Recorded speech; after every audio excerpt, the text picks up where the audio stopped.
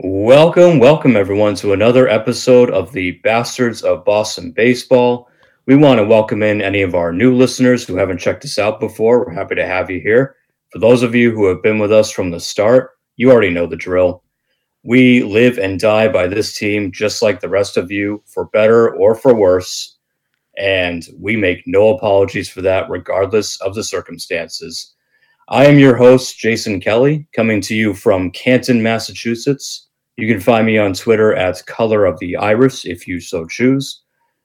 Joining me tonight from the mile-high city of Denver, Colorado, by way of Quincy, Massachusetts, is Andrew Dwan. Andrew, how are we holding up? Doing well. I can fully assure you I wasn't the drunk fan that assaulted Dinger downtown the other day during the Rockies game. But yeah, doing well. So everyone out there, make sure you like and subscribe wherever you get your podcasts, and of course on YouTube as well, so you can catch daily videos. Got a lot of good content on all different media platforms for you. Nice. And where can people find you on Twitter, Andrew? That's going to be at Andrew Dwan MLB, all one word. Nice. Awesome. And also joining us tonight from Myrtle Beach, South Carolina, by way of Windham, Maine, is Terry Cushman. Terry, how's it going? Not too bad. Still up in my home state of Maine, where I've been for, I think, a week exactly now, and headed home this weekend, though. And my normal baseball algorithms will be back in place rather than catching a little bit here and there. Red Sox, last place again. We were last place after the Pittsburgh series. They have a record of 5-8. That's 8 games back from the division leading Tampa Bay Rays, undefeated Tampa Bay Rays. If they win one more game, they own the all-time record. So we'll see if it happens, but the Red Sox definitely contributed there. Yours truly picked a sweep on the early week show. I couldn't find the Red Sox winning a game in there. Red Sox also tied for the 4th worst record in the American League. It's like a 4-way tie, though, for what it's worth. So, ugly series. I think we, most of us thought it would be. Cody, I think, had it a split with his picks, and Charlie had the Red Sox winning one game in there. I think it was the Sale game. But here we go. Yeah, it was an ugly week, and it's never fun having to go down to Tampa. Not only playing that team, which is off to just a red-hot start, but having to play in that stadium in front of those fans, which, believe me, having lived in Tampa for 5 years, I got to be with those fans up close and personal, and those are not real baseball fans. That's not a real baseball city. They were absolutely pumping in crowd noise, but that's a side topic. But yeah, like just never 0-14, something like that. We haven't won in the Trop for a little while, I think. It's been a while. I don't know if it's 0-14, but it's a bad record. The Red Sox do not do well at the Trop, at least not recently. They used to kill it down there. Red Sox teams of the past would go down there and rake up, huge numbers. So I don't know. The last couple of years, that place has been a little bit of a bugaboo for this team. And this week was certainly no different. It was nasty. So Red Sox unfortunately get swept. As Terry said, they are finding themselves in last place. So you guys know the drill. On the midweek show, we like to do our 5 reasons why. And once again, unfortunately, back-to-back weeks, we have to do 5 reasons why the Red Sox lost this series. So we're going to start at number 5. So, Andrew, who do we got in the number 5 spot? So leading off this week is Yu Chang. Not a good season for him so far, to say the least. He was on absolute fire during the WBC. He was one of the best players in the entire tournament. And then, he had that week off, had visa issues, still made the team as the utility guy out of camp, and it has not gone well. I don't think he has a hit yet. He got a walk today, which is, gets his OBP to like 0.0001 or whatever it's at now. But it's been a rough go. And then he had a very questionable at bat late in the game, which we'll get a little bit more into as we go along. It was a bunt attempt that was highly questionable. There's no reason that this Red Sox team should be bunting at any time. But yeah, they did it in the final inning and it killed them. So Yu Chang, I think his days are numbered. I don't know who's going to replace him. Unfortunately, they're going through a little bit of an injury bug right now, which has forced them to play. And hopefully, this isn't going to last too much longer. The fact that Yu Chang is on this team is just utterly pathetic. He is 0 for the season. There's nobody to call up. There's no right-handed bat you could call up. David Hamilton, lefty. Emmanuel Valdez, lefty. Adalberto Mondesi, when he gets called up, and certainly would get playing time over him anyway, but that's a lefty.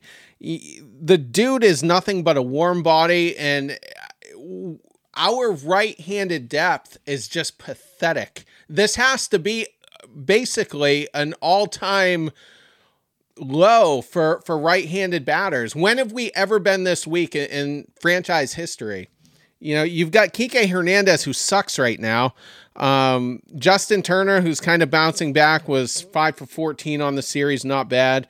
Drove in a couple runs. But after that, number 3 on your depth chart here is Rob Refsnyder, who has to bat 3rd to 5th in a position that, in a part of the order that he never would. I mean, it's just pathetic how shallow we are with right-handed bats. I could see that being a problem with left-handed bats in years past, but it sucks. And we've got all these left-handers coming up. I had the the Angels matchups up here. Let's see. We're facing a lot of lefties here. Shohei, we got Detmers, Anderson, and Sandoval. 3 lefties in a row. So you're going to have Chang in the lineup every day.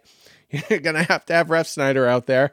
Dahlbeck is going to have to probably play against these guys. It's just pathetic where we are. And Chang is an automatic out every time he goes up there. It's surprising to me because, watching Yu Chang just rake for Chinese Taipei in the WBC, I thought, okay, wow, maybe this is another kind of found money situation, right? Kind of like what we thought Garrett Whitlock would be, where the guy that, the Guardians gave up on, 26 years old, still hasn't really hit his prime yet, had a great WBC, and now he's getting a chance to get some playing time because of injuries. You thought that he would go in there and hit really well. He's been an absolute zero. I don't know what he provides you at all. And this is a problem when your injury list is racked with right-handed hitters. Story's out. Duvall, I know that he's an outfielder, but it's forcing Kike to have to go back out into the outfield. So that's a problem.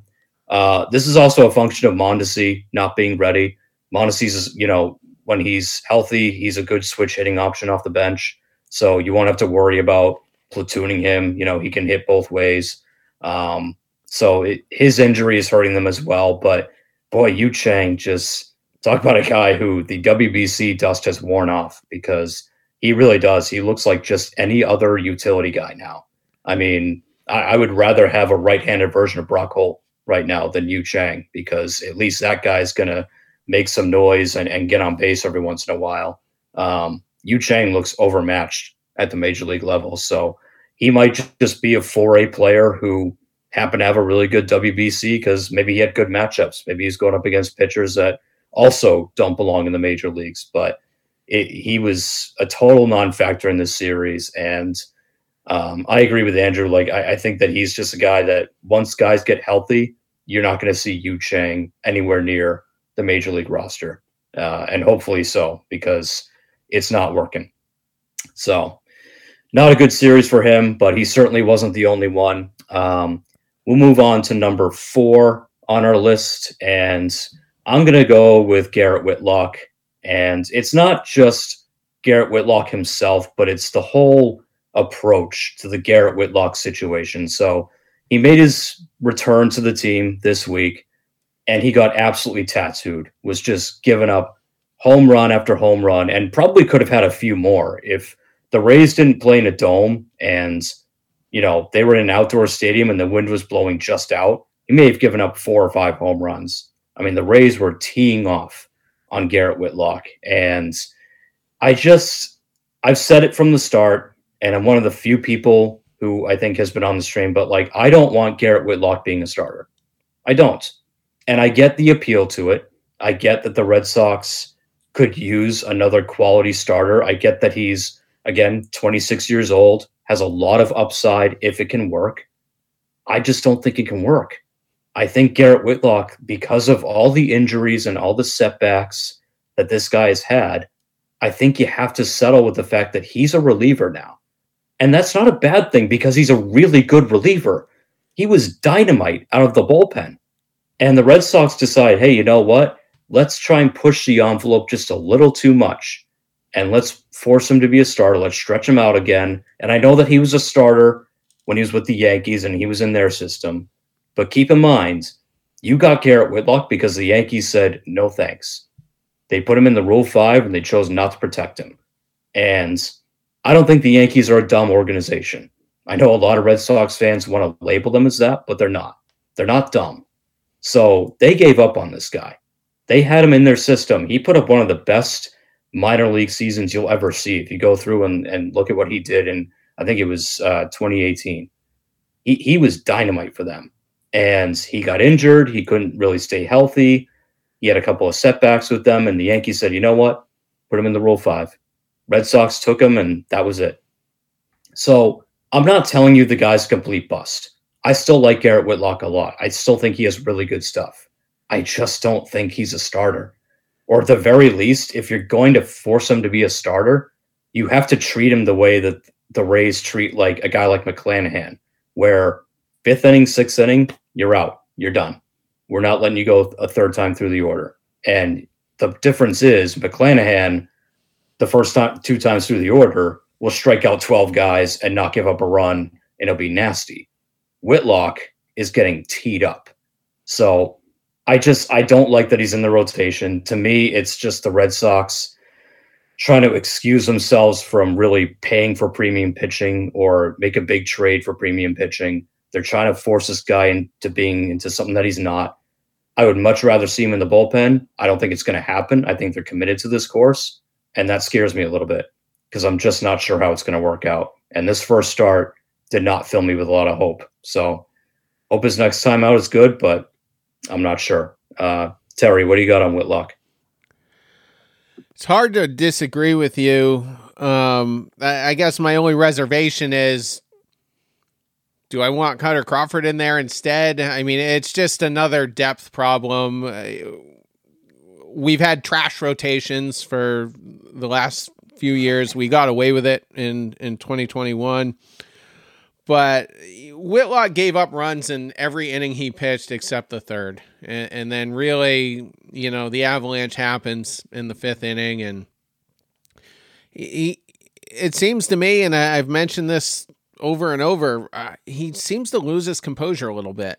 He just looks very uncomfortable out there on the mound. And I don't know that he really has the makeup to be a guy who makes 25 starts a year for, 170, 180 innings. And I think he could be a ticking time bomb as far as his health goes. Could he end up on the injured list for an extended period of time? And one way to avoid that is to put him in the bullpen. That he might get used more per week, but the innings, and overall workload will be a lot lower. So it's a depth problem. I don't think it really matters at this point. Andrew?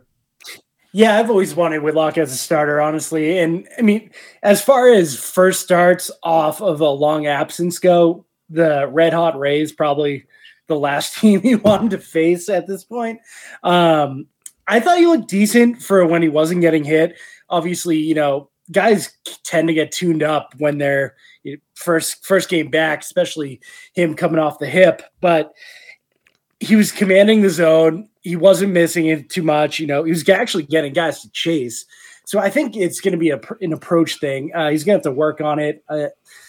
There was a lot of positives and some negatives for me. I'm giving him at least 10 starts, though, before I start having the conversation of what is he? Because if he gives you 4 or 5, I would say 5 innings out of, the starting spot, who's to say a guy like James Paxton can't come in for 4 after that, or Cutter Crawford, who I've really liked what I've seen out of him this year. Can't piggyback on him. I think they can, patch things together during his starts to make a very viable starting pitcher out of that spot. I just don't think it's necessarily time to call it quits on the potential he has as a starter, seeing that, you have him locked up. So that's not an issue. It's not like you're worried about overusing him, because honestly, I think it's more stress on his arm pitching 3 times in 5 days than it is on a more set schedule. And I actually think that's better for a guy coming off some of the issues he has. So not really too concerned yet. Give it a few more times out before I'm starting to waver on the decision, because we do know he is a stud in that back end of the bullpen. Another depth issue real quick. Brian Mata hit 4 consecutive batters, Daniel Bard style, in Worcester 2 nights ago. So, or maybe that was last night rather. But so it's just, what do you do? I mean, they're trying to make him a star. He wants to be a starter right now. That's where they're working him out of right now. So I think, he's not going full send on the pitches like we're seeing in spring trading. I'm not worried about whatsoever for Mata right now. I'm just saying, if Whitlock goes to the pen, now you have Crawford, who he hasn't worked so far. And even in 1 or 2 innings of relief, he got taken deep. With 3 innings, he let up a home run today, but he had a great start the other day. And in Worcester, you mean? Crawford? Yeah. Oh, no, in Detroit. My bad. Yeah, he wrapped up that series. Nope, my bad. But, I'm still a pessimist long-term as far as starting goes. And then you have Murphy and Walters now that Mata's looking more and more like the pen. So I got a lot of issues organizationally with the depth in several areas. Yeah, and it's the only thing I would bring up is Whitlock's ERA as a starter is close to 5 at this point. Now, granted, he didn't make a ton of starts last year. It's only 1 start this year, but his bullpen ERA is like 2 something. He's proven he can do that. So I just wonder, like Andrew said, you're giving him 10 starts. I think that's pretty fair. And I think at this point you kind of have to if you're the Red Sox, because Paxton's not back yet. Bayo is on the way. He's, pretty close. So that's good. But you don't have anyone else beyond that. We were just talking about Brian Mata. He's clearly not ready. You don't want guys like Walter or Murphy making major league starts at this point. So you do have to give Whitlock some time, but I'm just curious to see what the team does if after, let's say, 10 starts, right, which should put you close to June, if Whitlock still is getting tuned up and the starter his ERA is still near 5 or maybe even over, and he just doesn't have it, is the organization strong enough and willing to say, hey, you've got to go to the pen. This is it. Like, that's where you belong. Or are they going to force this? I think they would let him.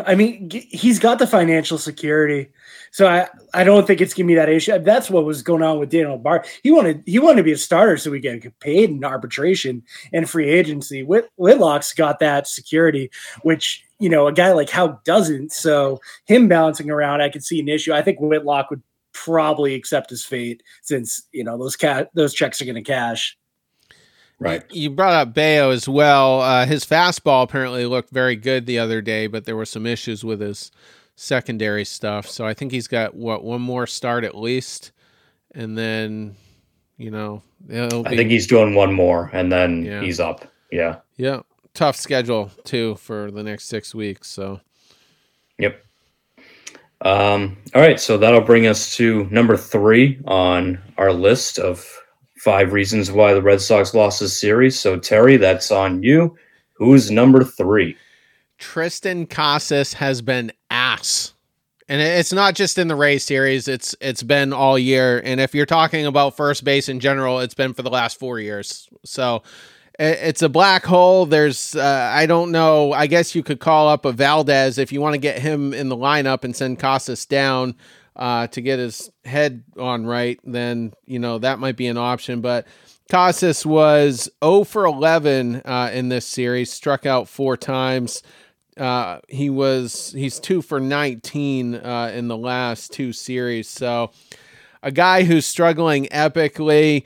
Last year only hit 197 in a short sample size, but his on base was 150 points higher than that. I think 160 actually. And so this is just a different guy who's struggling to find it.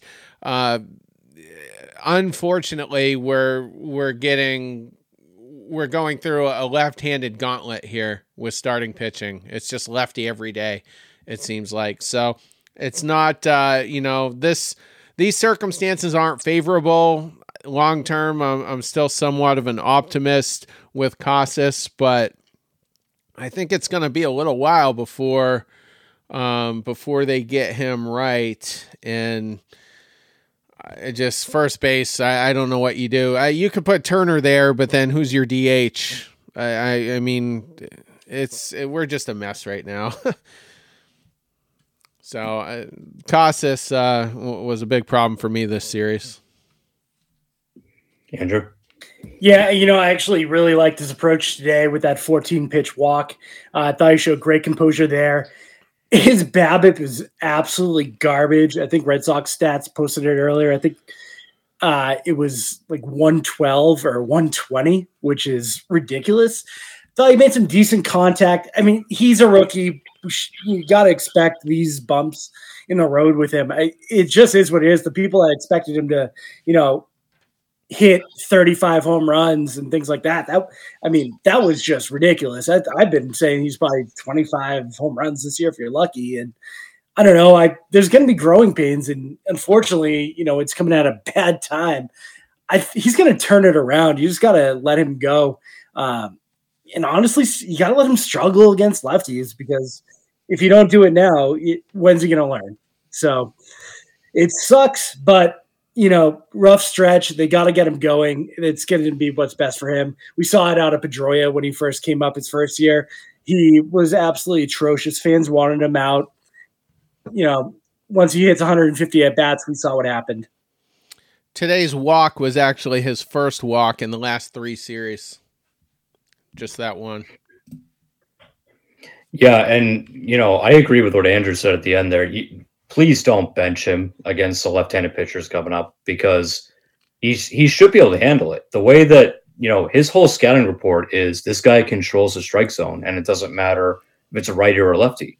So let him do that. Let him develop against admittedly some tough left-handed pitchers coming up. Reed Deppers is no joke. Neither is Sandoval. So, let him face those guys and develop. My problem with Casas isn't so much him at the plate. I think the plate stuff will come. Defensively, he's kind of out to lunch sometimes. And there are times where, he'll catch a snagging line drive and he looks really sharp, and that's great. But there are other times where, I forget, I think it was the game on Wednesday. He had a chance to turn a double play, right? He tagged the bag at first, smart move, and then he airmailed the throw to second. And Euclid tried to cover for him. Oh, he didn't really have a lane or whatever. It was a bad throw. It was a bad throw. He was completely offline. Then there was a play where Verdugo, made a really nice grab and right. Franco was off the bag, had to go back and tag, and then went back home. Verdugo threw it to home, and it wasn't just Casas. I'll give him that. But the entire infield just froze and let the ball just bounce to home plate while Franco slid in there. Nobody tried to cut it off. That's one where Casas has to recognize what's going on, has to pay attention to what Franco's doing at third, and say, okay, I got to cut this off because we've got this guy caught. Like, Franco's got good speed, so he might have beat it anyway, but Casas could have cut that off and made a relay, and they might have had a shot at getting Franco at home plate. So I just think defensively, in the Detroit series, he had a couple of questionable plays, which we talked about. Like, he just at times, like, defensively, he just doesn't seem all there. And it gives me like vibes of a guy who just isn't ready. And that's concerning. So look, it's April, it's 12 games. Andrew brought up a good comp with Pedroia, right? Pedroia, when he first came up, was atrocious that April. He looked so bad. And everyone, I think, including me at the time, probably admittedly, was saying, get this guy out of here. This guy can't play. He can't hit. But he turned it around. So I'm not like hitting the panic button on Casas, but he still hasn't delivered in the way that you need him to. And with so many people out, and Yoshida was scratched the last couple of games, like this is where Casas really needs to step up. And he's just kind of level right now. He's just playing mediocre. And then defensively at times he looks awful. So I hope it's just early season. I don't know if you call it jitters or you just call it like an April slump. And, maybe he's one of those guys that he goes the way the team's going. The team's not going well right now. So maybe he's trying to do too much up there and he's just not going well. But I'm waiting for the Casas explosion. I'm waiting for him to really show like, hey, I'm a real top prospect. I'm not just, as I've called him at times, Lars Anderson 2.0, because I do still worry about that. Like, is this guy really the real deal, or do we just have an average player who, because he was drafted high, everyone's pumped up to be this, savior or this next big bat of the franchise? I hope not. I hope not, and I don't think so. Realistically, I think he is better than this. So bad series for him, a bad week for him in general, but I do think he can turn it around at some point. Is it possible that I'm not going to say the clubhouse is bad because it's brand new and there's no indication that there's a bad clubhouse, but it is a pretty chaotic atmosphere right now. The team's struggling. So Red Sox social media is a mess. Boston sports radio is a mess. There's a lot of noise right now is what I'm saying. So I just feel like if he were on most other teams, he's probably a little more relaxed, a little bit more locked in. And right now it's nothing but chaos right now. So I have to think that's also playing a little bit of a factor here. I mean, look at what Franchy Cordero is doing in New York. Guys aren't calling for him to be strung up in the middle of the town, and he's actually hitting.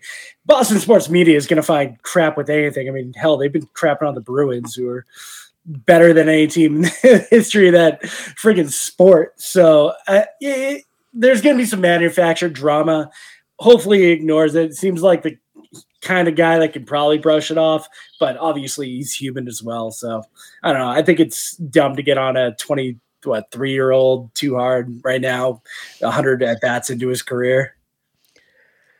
Yeah, it's impossible to tell, right, how he's dealing with Boston and Boston media and the noise surrounding the team, because he really hasn't said anything. I think he's just kind of carried about his own way, and good for him. Like, I do give him credit for this. Like, he's still painting his nails and, posting pictures of that on Twitter. And like, I know that like the sunbathing isn't really happening, especially in a closed dome. But, I think that Casas strikes me as a guy who's like, he's just going to go about his routine. And I don't think noise bothers him too much. Now, that said, if next week in the post-game scrum or whatever, if he says something stupid to the media or he voices frustration, then I'll kind of go, okay, maybe you're not cut out for here. Maybe it's, maybe this isn't the market for you. To Terry's point, right? Like maybe you do belong in a smaller market, like, a Cincinnati or something like that, where the media is not crawling up your backside every 5 minutes, because in Boston they will. And even though the Bruins and Celtics are heading for the playoffs, and, as everyone says, football is king here in New England right now, the Red Sox, you're still going to get attention. You're still going to have Shaughnessy creeping around those locker rooms. Pete Abe's still going to do his thing. So I hope it doesn't affect him, because I do want Casas to grow and develop and succeed. But we'll see. We'll see, in terms of how he handles it the rest of the way. Just to be clear, I mean, I'm not too worried about him long term, but I mean, just the present circumstances, I just think are extremely, not beneficial to him. And, he'll figure it out. I mean, he shouldn't be under any pressure. Like I said, who's taking his spot? Are they going to let Dahlbeck do it? Who's already down to, well, I won't even get into that. It's only been a handful of at-bats, but Dahlbeck's going to be Dahlbeck, and there's just really no other options, really. Yeah. It's not like Daniel Palka is about to come and take his job. So yeah. I think he's okay. So with that, we'll move on to number 2 on our list. And Andrew, what do we got? So I think we decided on Cora for this one. And, there's been some debates on whether he's been taking guys out too early, like today with Kluber going, to a reliever with Lowe at bat when he kind of handled him earlier. And, that kind of backfired immediately. But, that's just one of those second guess situations. But there's definitely been rumblings on how he's been using the bullpen, when he's been going to the bullpen, especially when Corey Kluber starts. And then the Yu Chang bunt the other night, which I think people are split down the middle, whether it was called for or if Chang did it on its own. So he's had some issues this season with, how people are viewing him and his job performance. I don't think he's on the hot seat. I've seen some tweets, but it's fair to judge how things are going when, you are in a little bit of a slide. Terry. I think there's a good chance he could be out of here by mid-May, I would say. And if it were sooner, I wouldn't be shocked. I mean, if they come home this weekend and it's not a good series, and spoiler alert, I'm not expecting it to be a good series. We'll be getting into that shortly. But there's going to be a lot of boos. I think that there's a potential for the Fenway crowd to be kind of hostile this weekend. And if Heimblum is sitting up in the owner's box and perhaps John Henry, Tom Warner are there, it's going to be very uncomfortable. And it's going to be in their minds. Does a move need to be made? And perhaps they might not talk about it, but it's going to be a thought at the very least. And you look at the team right now coming into today, we are in last place. We are ranked 30th out of 30 teams in defensive runs saved. Terrible defensively. And I think only, if I'm not mistaken, I think it's only the Oakland A's have more errors than the Red Sox. This is a pathetic team. And I put out a tweet yesterday just simply asking, because there still is a base of Cora diehards out there that will defend him no matter what.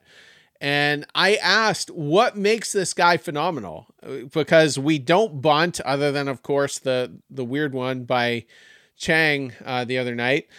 We don't steal bases. Our defense, as I just laid out, has not improved. Sometimes we don't know how many outs there are. There's nothing dynamic about this team. We're not going to out small ball anybody. We're not going to out anything anybody. This team is basic as hell. And I haven't looked at all the other categories, but I'm pretty sure it's not pretty. And last year's clubhouse still turned to crap under Alex Cora's leadership. It was a bad clubhouse. I don't know why Alex Cora is make or break. I don't know why there would be any reservations whatsoever to move on from him. You've got your bench coach, Ramon Vasquez, if you want a fresh voice. You got Jason Varitek if you want the popular choice. You could always go external. That doesn't hardly ever happen, but if you want to go outside the box, you can do it. I don't know why. I just don't know why Alex Cora really needs to be here anymore. I haven't seen anything this season that would help, change the narrative from the last couple on Alex Cora. So that's my rant. Yeah, admittedly, I have very mixed feelings on Alex Cora because, on the one hand, I'm not sitting here beating the drum to fire him. Um, I said it last week, and I'll say it again this week. There's a lot of bad managers out there, and I don't want the Red Sox to do a knee jerk reaction of just, hey, let's just fire the manager and see if we can get a spark that way. Because I do think Alex Cora is a good manager. I don't think he's great though. And I think this is sort of the narrative that has gone a little out of control is that because he came here in 2018 and that team won, all of a sudden, oh, Alex Cora is this, can't miss generational manager. It's not true. It's really not. He's good. He's fine. But he's not over the top, like he's not a difference maker, right? So his whole thing when he came here was, well, he's really good at getting through to the players, right? He's really good at connecting with the players, obviously being a former player himself, yada yada, right? But as Terry just mentioned, the clubhouse fell apart last year. That clubhouse was a disaster. I mean, you had, we saw the reports of, the veterans who, JD Martinez, Nathan Eovaldi, who didn't like that Tristan Casas was sunbathing before games and stuff like that. You're seeing now, comments from Xander Bogaerts coming out after the fact about how, everything that went down towards the end of the season, including his contract negotiations, blah, blah, blah, right? So for a guy who's supposed to get through to the players, he did kind of lose the locker room last year. And this year, I'm sorry, some of the decision making, he's so scared to death of letting Corey Kluber, a Cy Young caliber guy who has been around the league for God knows how long. He's scared to death of letting him work himself out of a problem or go to like the 6th, 7th inning. It's like he's handling him with kid gloves. And I get it. Kluber's older and he was hurt a lot last year, but like today, there was really no reason to pull him. You could have kept him in there and just let Kluber, the veteran, work it out. But instead, Cora hit the panic button, went to the bullpen, went to Blyer, who I don't think is any great shakes. And look what happened. Rays put up a 5-run inning or whatever, just completely took the game away from him. And then stuff like the Yu Chang bunt, where, that Andrew mentioned. It's like after the game, Cora said, oh, well, he was bunting for a base hit. Was he? Because as far as I'm concerned, Yu Chang is not Juan Pierre. He's not Ricky Henderson. He's not the kind of guy who can lay down a bunt and beat it out to first base. And it was also a terrible bunt. So to me, that was Cora covering his own ass because I think Cora called for a sacrificial bunt down 2 runs with nobody out and a runner on base in the 9th inning. And I think after the game, he realized, oh, that was a bad decision. And that might have cost me the game. So I said it last week, it feels like he's chasing it. It feels like every game he's just chasing the score and he's getting outmanaged and he just hasn't been good. And I don't know if it's because he's still kind of figuring out what exactly he has in this roster and in this lineup with, guys getting hurt every other day. He had Yoshida was out the last 2 games. So that he had to scramble a little bit because you got to plug and play guys that you wouldn't necessarily want to because you can't put them on the IL. You can't call anybody up. So I don't know if that screwed him up or if it's just maybe the magic dust is rubbing off a little bit. Maybe Alex Cora is not Terry Francona 2.0. Maybe he's just a good, not great manager who happened to, manage one of the best rosters that we've seen come through here in 2018. And maybe he's just kind of a 500 guy apart from that. I don't know, but he's not going to get fired. They picked up his option. He's here through 2024. I'd be shocked if they fired him this year unless things get, I think you'd have to have like a chicken and beer type of clubhouse thing for him to get fired this year. But I'm iffy on Cora. I'm on the fence. I'm not down on him, but I'm also kind of going, let's go, Alex. Like, you got to pick this up a little bit because your team's well under 500. You just had an awful series in Tampa. Home now. Like, let's go. Let's see some changes here, because right now it hasn't been good enough. Just one thing. I wasn't really in favor of bringing him back. He was kind of at the bottom of my list as far as that goes, and I don't talk about his past controversies, with the Astros, probably the biggest scandal in the history of baseball. But some people will say he hasn't been good since he got caught cheating. And it resonates a little bit with me. It's fair. It's all fair at this point. Yeah, absolutely. So can't forget the cheating scandal as well. So we'll see what happens with Cora, but for right now, let's move on to the number one reason on the list for this series. So Terry, who's taking the number one honors this week? That would be Christopher Sale. I would put his middle name in there, but I don't know it. I'm just coming out with it right now. His career is over. I've seen enough. He's not going to figure it out. Detroit wasn't bad, but everybody pitched well against Detroit. They're just still the one team that's probably more pathetic than us, but he's missing bad. He's missing really bad.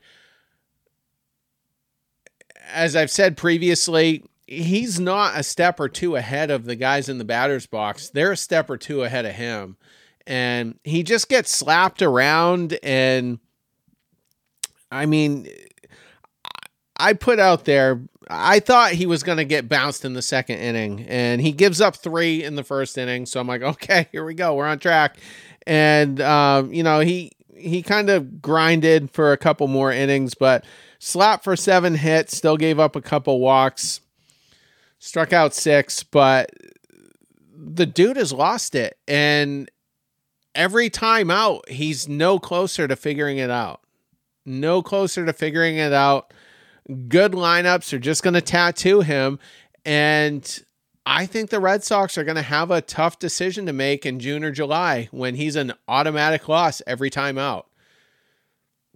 We're just going to go through it every 5th day. And he's been fortunate to have some amazing run support. They came up a little short. Devers, his only hit of the series was a 3-run bomb to get us within a run at the time. But he's cooked. And I don't expect he'll be on the roster by the end of the year. Andrew.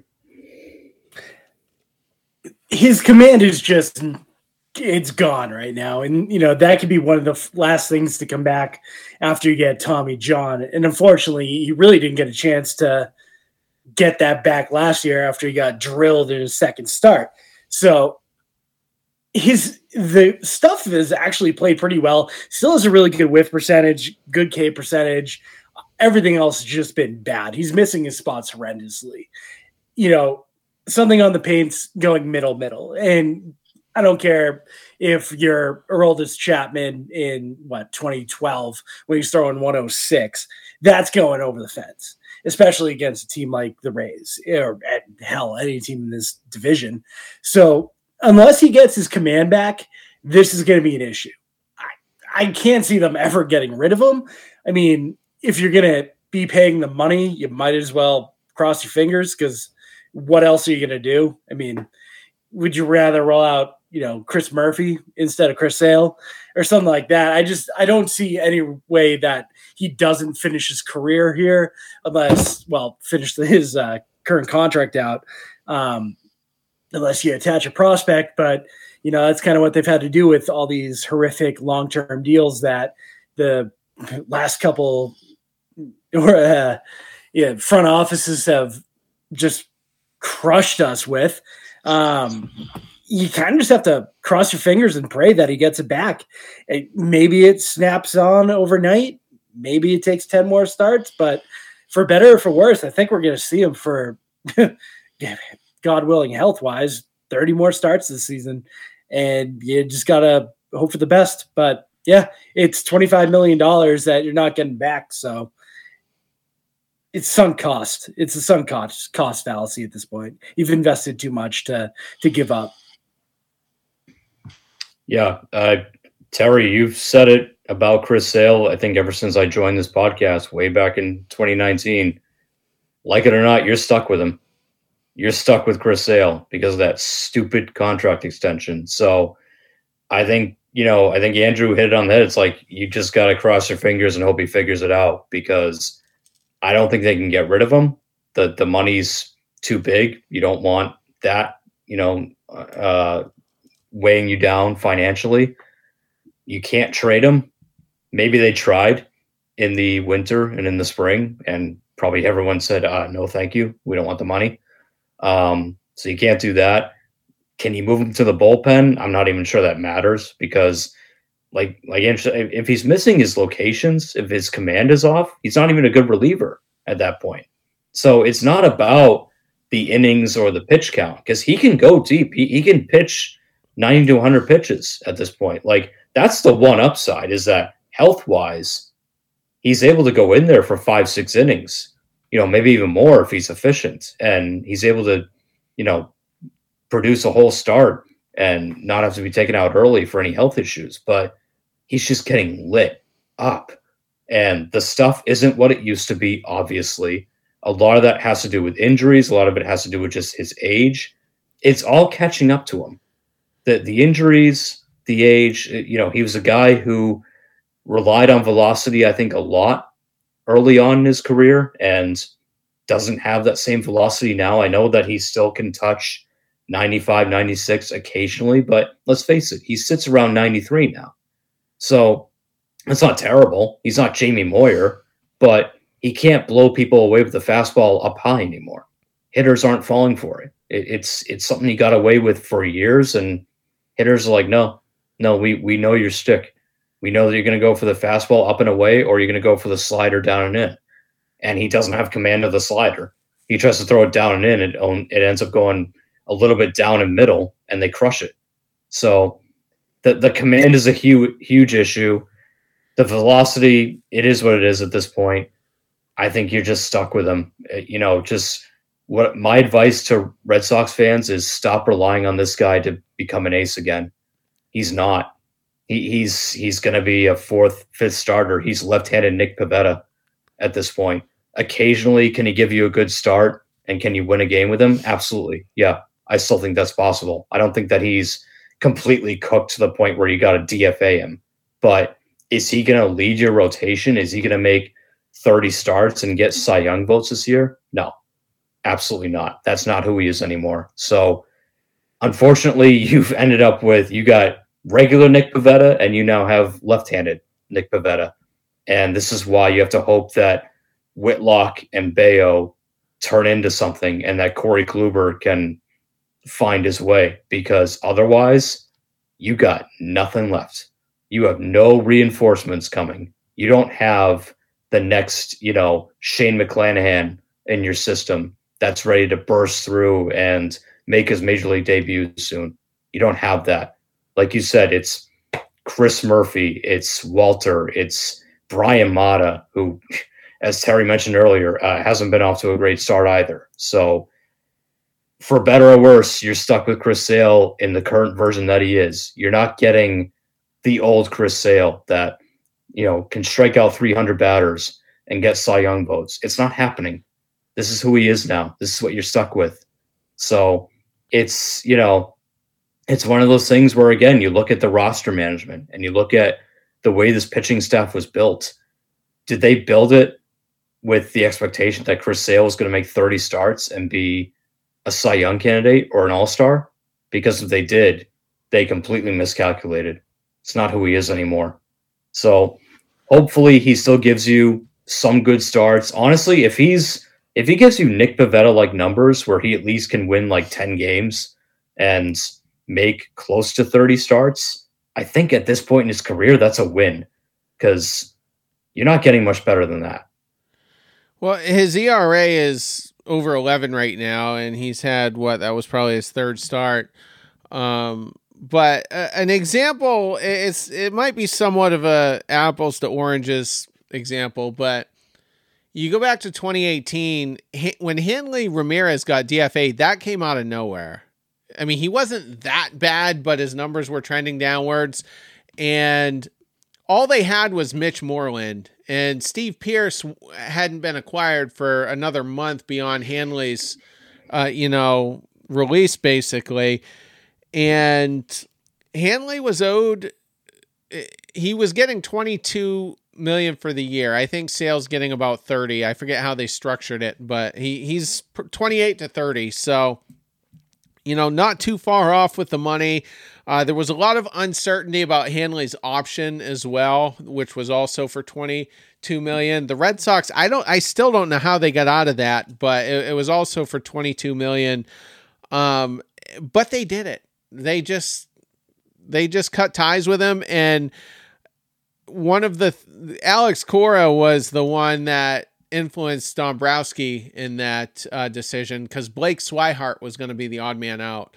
But Cora said that Hanley just isn't going to fit well on the bench, and it doesn't fit his personality. And with Chris Sale, the bullpen at this stage in his career doesn't suit his personality either.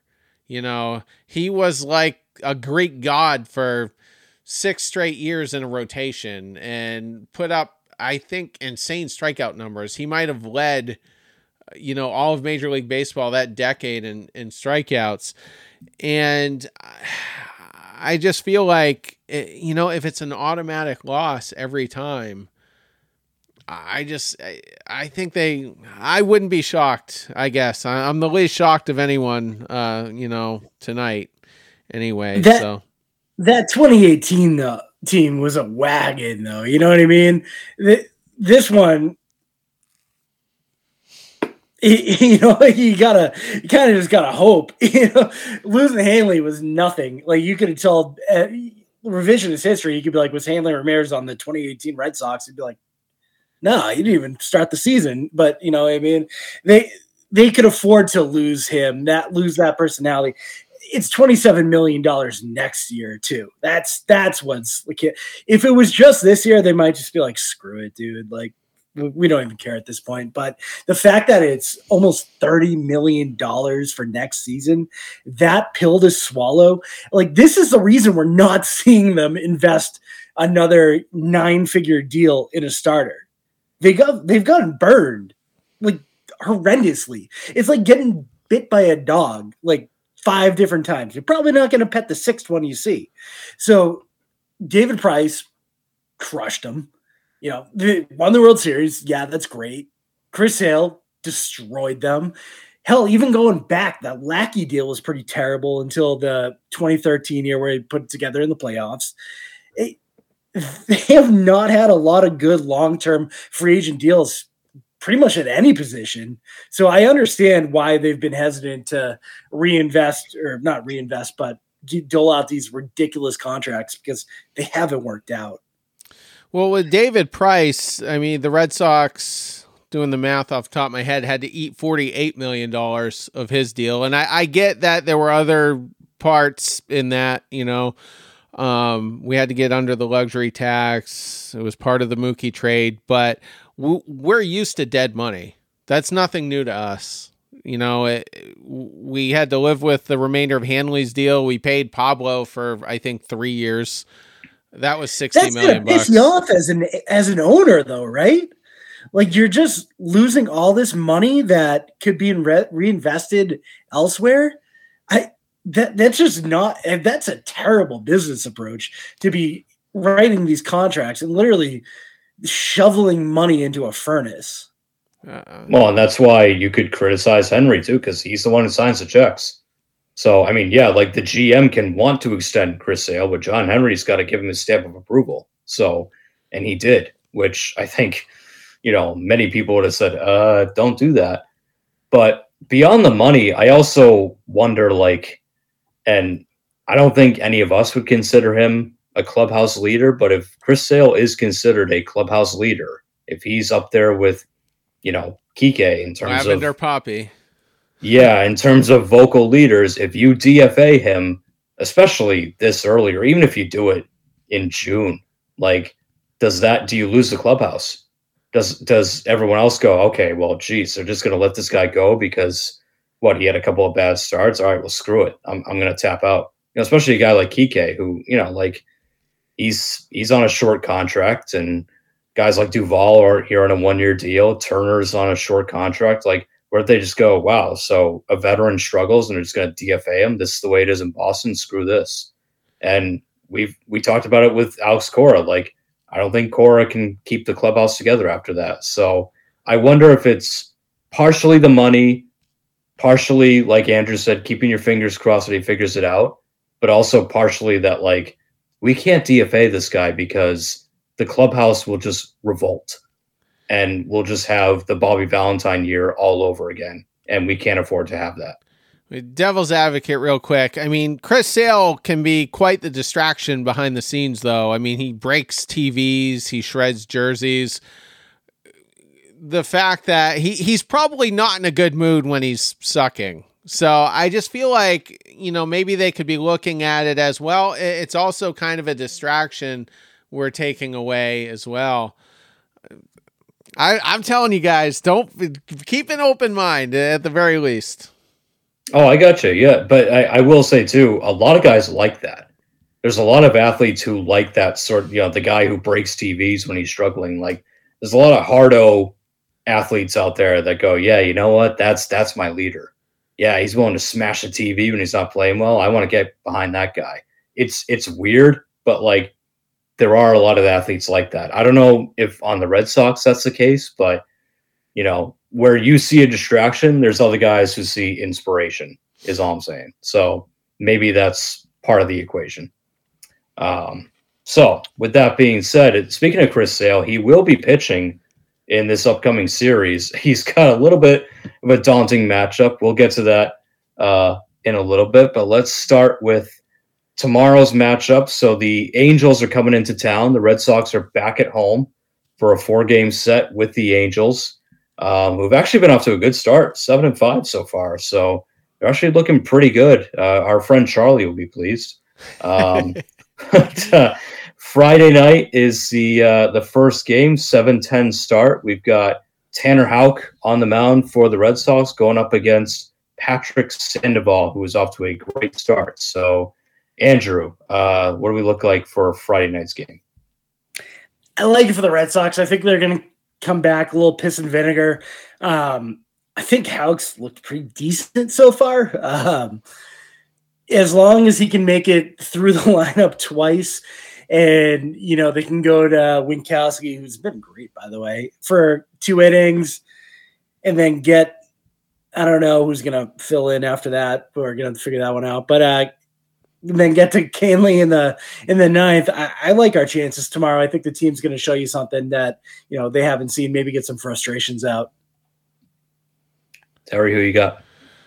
I am going to take the Anaheim Angels. I know Houck's been on a pretty decent stretch here, certainly better than I thought he would be based on the spring training that he had. But I just feel like with Sandoval on the mound, you're going to have Chang most likely in the lineup. You're going to have Russ Snyder. You're probably going to have Dahlbeck in there. I just like the Angels' offense better. I think it's a close matchup with the pitchers, but I'm going to take the steady offense of the Angels to take game 1. I actually like the Red Sox in this one. I'm a big Tanner Houck guy. I think that he's trying to make his way into the starting rotation, whether I agree with it or not. Sandoval is off to a good start, but he's a big pitch to contact guy, not a big strikeout guy. And presumably Yoshida will be back for this game. I know it's lefty on lefty, but I still think Cora will get him in there. So that I think that will help the lineup as well because, you won't have as much plug and play going on. I think the Red Sox can touch him up, and I think that they hopefully will come back angry, pissed off, Friday night at Fenway, ready to kind of seek some redemption a little bit. So I'm hoping they bring the bats, and even if Houck struggles a little bit, I think the Red Sox can put up enough runs. So I'll take the Red Sox in that matchup. So that'll bring us to Saturday's game. That's a 4:10 start. And we've got Nick Pivetta going for the Red Sox against Tyler Anderson, one of the big free agent acquisitions by the Angels. So, Terry, who you got in that one? I will be driving home, but I'll be in the passenger seat for this. I'll make sure of it. That way I can watch it on my MLB app. But I'm going to take Pivetta in this one. This is the one matchup that I definitely... I think Pivetta will rise to the occasion. We've seen him do it in big games previously. And usually when he's hot, he stays hot for, at least 6 or 8 starts. So the bats are going to have to do some damage. It's another lefty. We're going to have a bunch of guys in the lineup I don't like. But if Pivetta can hold them to, maybe 2-3 runs, I think we'll have a shot. And maybe, just maybe, Kenley Jansen will have a chance to close out a game. It hasn't been many of those for him. Nice. Andrew? I think this is going to be an ugly one. High scoring. Let's put it that way. I hate Tyler Anderson. I thought that was one of the dumbest things that any team did in the offseason was give him that contract maybe 0.01 seconds into free agency. They couldn't get that signed fast enough. They gave up a draft pick for him. I thought it was kind of ridiculous. I think this will be high scoring. Unfortunately, I do think Pivetta might get knocked around a little bit. The Angels are going to be a little more rested. They're coming, they're flying across the country, so that's why I gave them the Friday game, or the Red Sox the Friday game. So I think the Angels bats wake up. I think the Red Sox probably do too, but yeah, I think the Angels come out on top. I'm actually going to take the Red Sox in this one as well. I like the way Pivetta looked the other night, and I think Pavetta's got a little fire under his ass. I think he kind of sees what's going on with the Red Sox pitching depth and the rotation. He was labeled as the odd man out like early on in spring training, and as a guy who wasn't going to keep his job, and if there's got to be a guy to go, it's going to be Pivetta. And now he's seeing like injuries. He's seeing Chris Sale getting lit up. He's seeing Whitlock struggle. Paxton and Bayo are still not there yet. I think that he's the kind of guy that like he just has that little bit of psycho in him. And I mean that in a good way. Like he's got that little bit of, you know what, F all of you. I'm going to just take my job. I'm going to take my job back. I'm going to stay in this rotation and you can't force me out of it. So he pitched really well against Tampa. I think he's going to have another good start against the Angels. I don't love their lineup. I know that they've been off to a good start, but I still don't love it. And I don't think Tyler Anderson's all that good, quite honestly. I agree with Andrew. That was the Angels tried to win free agency a little too early, I think, by signing him. So I don't think he's any great shakes. I actually think this will be a close game. I don't think it's going to be ugly. I think it's going to be like a 4-2 kind of thing where Red Sox jump on Anderson early. Pivetta holds it down for the most part. Maybe gives you 7 innings. Red Sox don't have to use much of their bullpen, and it's Schreiber and Jansen closing it out. So I'll take the Red Sox. So that is Saturday's game. Sunday, we've got the typical 1:30 start on Sunday, and we've got Garrett Whitlock for the Red Sox going up against Reed Detmers for the Angels. Andrew, who do you like in that one? Like the Red Sox, I think they got to be patient with Detmers. I think they can get to him. I really think that this is a series split for Boston, and I'm not too sure how I want to lean Monday. There's a couple different factors for me on that. But yeah, I really think Whitlock will show you a little bit more. Second start, just got to be careful with Ohtani. I think that's the one guy that can get him. I think he can pitch around Trout. The Angels, they're doing well this season. They don't impress me too much. I don't know. There's something about Whitlock against this team that I think he's going to bring it. Yeah. Terry? I will take the Anaheim Angels in the third game with Whitlock on the mound. Again, I just feel like I don't trust Whitlock in the moment. I just don't. And when you have guys, a couple of Hall of Famers like Shohei Ohtani, Mike Trout in that lineup, I think they can probably get in Whitlock's head a little bit. Gio Urshela hitting 341 on the season with a 370 OBP. Hunter Renfroe, not a guy. He's probably a guy that'll get into Whitlock's head as well. Having a great start to the year, hitting just under 300 with a OBP just over 400. Wish we could get a guy like that. But I just feel like they're going to go to town on Whitlock, and I got the Angels in that one.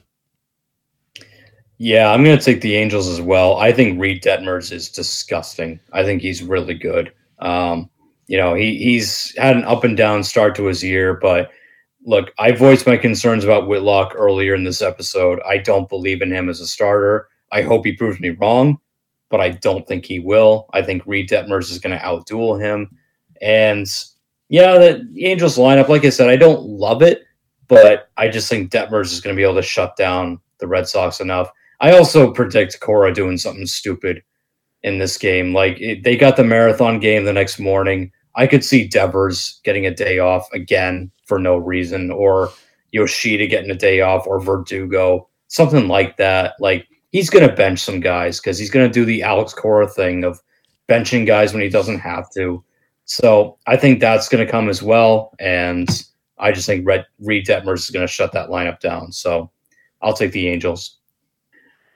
So for the series finale, one of the best days here in Boston, Marathon Monday. Going to be an awesome day with, Bruins' first playoff game happening that night as well.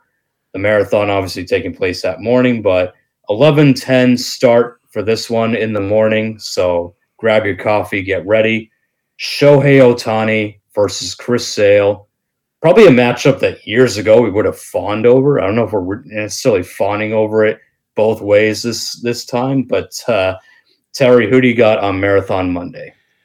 It's ironic because Chris Sale is going to be facing the guy opposite of him that he used to be, in a way. I mean, Chris Sale wasn't a unicorn, but in terms of presence, Chris Sale was the man, and he owned that mound. And now it's a different guy. It's Shohei Ohtani, arguably the best player in Major League Baseball. And at this point in Chris Sale's career, he's a shell of himself. And I wouldn't be surprised if that's in Chris Sale's head, but I'm not going to pick Chris Sale to win a single start this season because he just looks so bad. It's an automatic loss, and I think the Angels are going to have a little bit of momentum going into this game, from the previous 3 games, and I think it's going to be a blowout for the Angels. Andrew? I hope we get a report if Hunter Renfroe packs his locker up before the series ends, like he did the last time he was in Fenway when he quit on the team. But that aside, I had this as an automatic loss for the Red Sox, but then I did see that same report that you talked about that the Bruins series is probably going to start that night. People are going to be really drunk. I think there's going to be a buzz. The tickets aren't bad. They're like $42 to get in on SeatGeek. I said that to my friends back east earlier. So, I mean, worth the cost of admission to go see Ohtani. But back to the main thing. I think the Yoshida versus Ohtani storyline is very exciting. They've only had 4 matchups before. I couldn't find out what those stats were head to head, but I'm excited for it. I think it's going to be a good game. I think Sale probably has a crap first inning again, settles down. I do think the Angels win. I can't have the Red Sox winning this series, but as long as they split, honestly, not the worst thing in the world. Just got to get through this crap stretch, get some of these players back on track. I'm excited to watch Tristan Casas as well face Ohtani. I think it's going to be a very good litmus test for facing these guys for him. Yeah, this Marathon Monday is appointment TV, as we like to say. It is, you can't miss this game. It's also really hard for me to pick against the Red Sox on Marathon Monday, especially like Andrew said, with the Bruins playing that night. Boston is going to be just like on the edge of its seat all day, like from the moment they wake up all through the night. If you do have the chance to go to Fenway, you absolutely should. Like, if you don't have to work or you can get the day off, go get those tickets. The weather's not going to be terrible. It might rain a little bit. I don't know. Shouldn't be too bad. That being said, I do have to pick against the Red Sox because Ohtani's just gross. He's just off to a gross start, and Chris Sale is off to an awful start. And I think Ohtani's going to, for lack of a better term, S-pump the Red Sox. And I agree. I'm curious to see him against Yoshida. Hopefully Cora actually lets him play and doesn't rest him for some stupid reason. But I am curious to see Ohtani against like Yoshida, Casas, some of those guys. I just think he's going to blow him away. I think Ohtani's the best player in baseball. He's the face of the game. And I think Chris Sale's going to have a real hard time. I don't see him getting out of the third inning of this game. So I think the Angels will take that one. I got the Angels and Red Sox splitting the series, which honestly, if they can split at this point, we'll take it because I'd rather that than a 4-game sweep again. So that's the final word on that. Any final thoughts on the Red Sox Angels series? It's going to be really awkward if Hunter Renfroe gets a standing ovation. He shouldn't. He sucked in the playoffs. He packed his bags before the season ended. Like, he quit on that team. I get, like, everyone still is into the he benches 525 for reps hype machine that it is, but there's a reason the Padres let him go, then the Rays let him go, then the Red Sox let him go, then the Brewers let him go, and the beat goes on. If any team would have kept him, I mean, shit, the Red Sox drafted him out of high school and he didn't sign. They've always wanted him. So I don't know. The last thing I'll say is I hope the 11-10 start really screws with a West Coast team. I kind of didn't think about that till now. Kind of unfair to them, but I don't care. Screw them. They're the Angels. Exactly. Yeah, who cares? Yeah, I don't think Renfroe will get a I think he'll get a few, like, complimentary claps, whatever. But yeah, like I saw it, Charlie in our chat, posted Andrew McCutchen getting a standing O his first game back at Pittsburgh. It's like, would Mookie get this? I'm like, I wouldn't give a standing O to Mookie. Like, no, we got to stop giving standing ovations to just any former player that wore the jersey. Mookie was here for 5 years. Renfroe was here for 5 minutes. Like, I don't think we'll get a standing O. I would give a standing O to Ohtani. Like, if Ohtani goes out there and dominates, I'd give him a standing O because he is the face of baseball, and that guy's growing the game like so much. It's ridiculous. So we'll see what happens. I do hope the Red Sox split. I hope that I'm right and that they at least take 2 games out of the series because the Angels are off to a good start. It's not going to be easy. So we'll see how that goes. But after that, the weekend crew will be back with you. So that they'll record on Monday night. So you guys will have them on Tuesday for your Tuesday commute next week. So keep the lookout for that. We'll be back with you next week at some point. And we'll be covering the next series after that, which I believe is the Twins. So we got the Minnesota series after the Angels. So that'll be an interesting one as well. We get to see our old friend Carlos Correa in a Twins uniform again. So that'll be a lot of fun. So Christian Vasquez will get a standing ovation. Vasquez might. He was there for like 10 years. He can get one. Yeah, I think Vasquez deserves it. Yeah, that would be fair. Yeah. So that'll be interesting to see. But we'll see you guys then. So until you guys see the weekend crew on Tuesday, we will see you later. Take care.